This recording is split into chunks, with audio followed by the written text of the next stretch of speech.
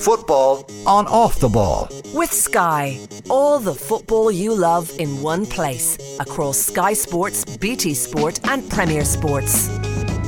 Alright, you're welcome back. It's Thursdays Off the Ball. Nathan with you until 10 o'clock. We've got John Giles coming up at 9 on the football show. We'll be chatting to him about, well, the weekend that was in the Premier League, and also looking ahead to the Republic of Ireland's 2 upcoming fixtures in the Nations League. They're in Scotland on Saturday night. They take on Scotland at Hampden Park. And then on Tuesday night, we'll have full live commentary of the game against Armenia. Myself and Stewie Byrne will be on that one. The kick-off is at 7:45. Let's go across to Glasgow, because Gavin Cooney of the 42 is there. Evening, Gavin. How are you, Nathan? It's been a relatively uneventful week for Stephen Kenny. Andrew Omobamidele's absence aside, he's pretty much got a full deck to choose from. Yeah, it's been low on news, hasn't it? And it's also been an opportunity, almost a full week's training. Like we've had there's a long lead into this game now. I mean, the squad assembled on Sunday night. They flew out today and the game's not till Saturday. So it's been so rare for Stephen Kenny and his coaches to get that amount of time with the squad on the training ground before a match. Like usually, we oftentimes would have played one game and we'd be gearing up for the second at this point in an international window. So only a 2-game window and lots of time to prepare for this trip to Scotland. So this is the Nations League. So just a reminder as to where we are. The first 4 games all took place in that really condensed June window. It got off to the worst possible start for the Republic of Ireland. They were beaten over in Armenia, then beaten at home by what was essentially a second string Ukraine side, and I think everybody was a little bit concerned at that stage for Stephen Kenny's future, because all the momentum that had been built up over the previous 6-9 months disappeared pretty quickly. But then Ireland produced arguably the best performance under Kenny at home against Scotland. The quality of the goals from Troy Parrott and Michael Obafemi, 3-0 win there, followed it up over in Ukraine, or away against Ukraine in Poland, a 1-1 draw. Nathan Collins scores that wonder goal, and it means Ireland, it feels, are in a strong position to kick on from here, though in terms of what it means for the Nations League, unlikely to top their group, unlikely to get a second seeding in next month's draw for the Euro qualifiers, yet there is still an importance on picking up as many points as you possibly can. Yeah, unlikely, Nathan, but not impossible. And while we still have hope, we should cling to it in terms of topping the group. So if Ireland do want to top the group, they have to win their 2 games. So beat Scotland on Saturday, then beat Armenia on Tuesday. Now, recent history would tell you that that's not very likely, because Ireland have yet to win back-to-back competitive games under Stephen Kenny. They've been so maddeningly inconsistent under Kenny so far, results-wise at least. And they also need other results to go their way. They need Ukraine to either draw or lose to Armenia on Saturday afternoon. And then they need Ukraine and Scotland to draw on Tuesday. So they will kick off at Hampden Park knowing the result of that Ukraine and Armenia game as regards if they still have a chance of topping the group or not. But as you say, it's important. There are so many different permutations and so many different sets of results with so many different outcomes that you can kind of drive yourself a little bit mad worrying about all the permutations. But it is basically important for Ireland to pick up as many results as they can because the Nations League determines seeding for Euro 2024 for that qualifying draw. That's on the 9th of October. And it will also have a say in whether Ireland will get a playoff for those Euros if they can qualify through the front door of that qualification group. So the chances of them, they'll be second seeds if they can top the group. If they don't top the group, they have a tiny chance, but it's very, very slim, of being second seeds. That's unlikely. And then in terms of making the playoffs, it comes down to needing results from elsewhere across the whole qualifying group in all the qualifying groups in 2023. There's 4 playoff spots up for grabs in League B, and the 4 top ranked sides who don't go to the Euros will get one. So there's many imponderables. There's a whole load of results we still have to figure out. But basically, collect the more points Ireland can get over these next 2 games, the more likely it is that they'll go to the Euros. And just a bit more context than that, the draw for the Euros, at the moment, both France and England are among the second seeds. So you could be left with a particularly daunting qualifying path by being third seeds. Though if Ireland win these 2 games, they'll probably have that guaranteed playoff, as we had the last time against Slovakia. I was in the office on Monday and got a lot of looks of bemusement when I was talking about the importance of these games, and if Ireland were to slip up against Scotland and slip up again against Armenia, that, you know, in 10 days' time we'll be discussing Stephen Kenny's future if that were to happen. And a lot of looks of no, Stephen Kenny has a contract, this is now set in stone, there's nothing that could happen over these two games that would start that conversation again. What's your sense of how solid the ground that Kenny is on right now? I would say that the ground is pretty solid. There will always be that kind of speculation, but I'd be true, like, back to even, God, I don't know, if Ireland were to lose both these games, he'd be under a lot of pressure, like, and he'd be on the back foot going into that Euros campaign. But I'd be shocked if the FAI made a change. Like, he's been given a contract until the end of the Euros qualification, and Euros qualification is the benchmark. It's in the FAI's strategic report. The baseline expectation for the senior men's international team is that they qualify for the Euros, and it's at the end of that campaign that it'll be judged. And if Ireland don't qualify for those Euros, then I don't think Kenny can have too many complaints if he's moved on. But there'll be lots of speculation and lots of noise, as there always is. But if the results don't go well for Ireland, there will be pressure, and there will be an expectation that things will have to turn around for Kenny. But I'd be amazed to see the FAI make a move and go looking for another manager. So in terms of selection for Saturday night, Stephen Kenny has the usual issues that an international manager faces, that some of his first choice players just aren't getting as much game time as they would like. One of those is Matt Doherty, who you could make an argument has maybe been the best player of Stephen Kenny's reign so far, who has had little or no game time for Tottenham. You were out at the press conference he was at earlier in the week, and we're asking him about Antonio Conte. So here's what Matt Doherty had to say about Antonio Conte changing the mentality at Spurs and why he's raring to go in this window. Yeah, I feel ready to start. Like I mentioned earlier, that we train extremely hard at club level. So if you're kind of not starting games, you're ready to start, even if you've not been coming off the bench and stuff like that. So yeah, I feel pretty ready to go. Yeah, those pre-seasons at Spurs are fairly brutal. Well, the last one was, yeah. Last one was pretty tough. Can you give us an insight into how you've changed and improved as a player since you started working with Conte? Yeah, look, I think just obviously fitness-wise has been a huge improvement in, I think, the whole squad, not just me. Tactically, we're seeing a different style of play, different way of playing, and I think you can probably see that in the results that we get at club level now, that we're kind of just not dominating teams with the ball, but we never look really at a threat of conceding many goals, and we always, with the boys up top, always have chances to win. And just mentally, he's kind of changed the mentality of the whole club. You know, he's made us feel like we can win. He's made us feel like winners. We know he's obviously won a lot in the past, and we're kind of trying to join the ride with him. And have you personally felt that change in mentality as well? And if so, is that something you can take into the international camp? Yeah, I've personally felt that. Like we have meetings, we have talks where after you feel motivated, you're feeling. Like I remember first when he first came in, he had a meeting, and like you were ready to run through a wall for him after it. So, look, he's one of the best managers that have been around. So, whatever he says, we listen to. Yeah. So Matt Doherty, despite his lack of game time, do you expect him to start? Yeah, I do. He's been too important for Stephen Kenny. He's been, as you say, one of Kenny's best players under his reign, if not his best player. We asked Doherty there if he feels fit to start. He does. Like, he's barely played for Tottenham, which is a worry. He's had 20 minutes off the bench this season across a Champions League game against Marseille and a Premier League game against Southampton, and he's been out of action since April. So that he is like painfully lacking match sharpness. But he insists that he's fit to go because the training regime at Tottenham would have you fitter than most players would be from playing games elsewhere. I think that's probably fair. We've heard about kind of the pre-seasons under Conte that Doherty alluded to there, which are less a series of training sessions than they are kind of a trials of ritual punishment.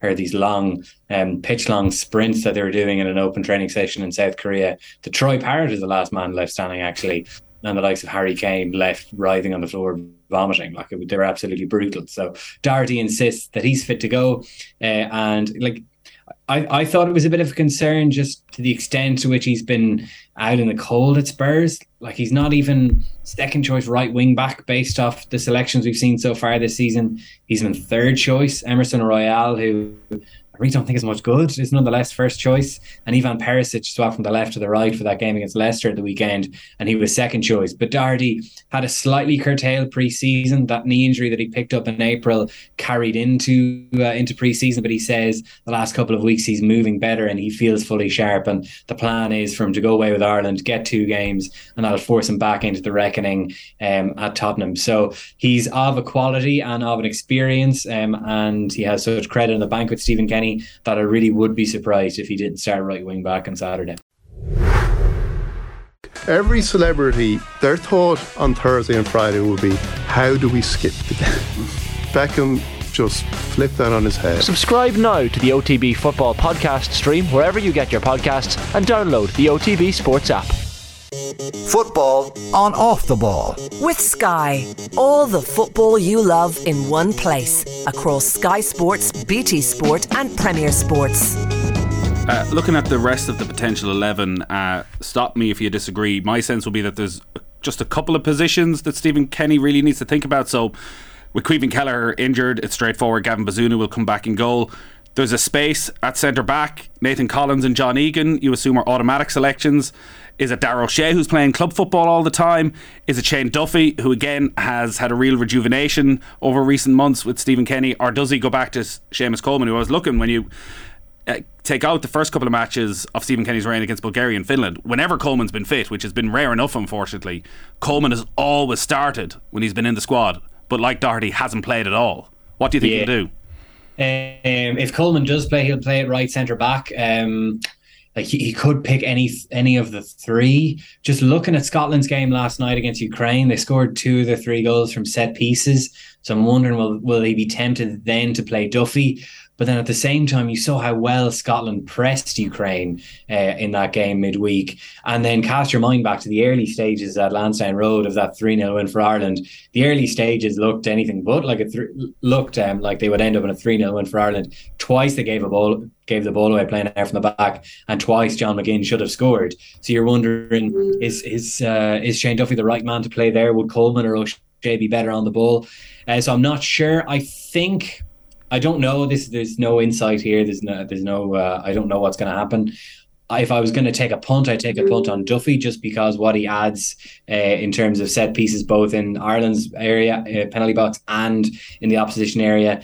And if he plays in the centre, that frees Nathan Collins to go to the right of the back 3, from which gives him more license to step forward into midfield. And he, of all of Ireland's defenders, I think Collins is the defender who is most comfortable playing around a high press from the opposition. So that's the direction I think he'll go. But as I say, that's a guess, and I know you're going to clip this out and put it out before kickoff when Coleman or O'Shea are picked and make me look foolish. Well, listen, you and me both. So Matt Doherty, I expect he'll start in the right.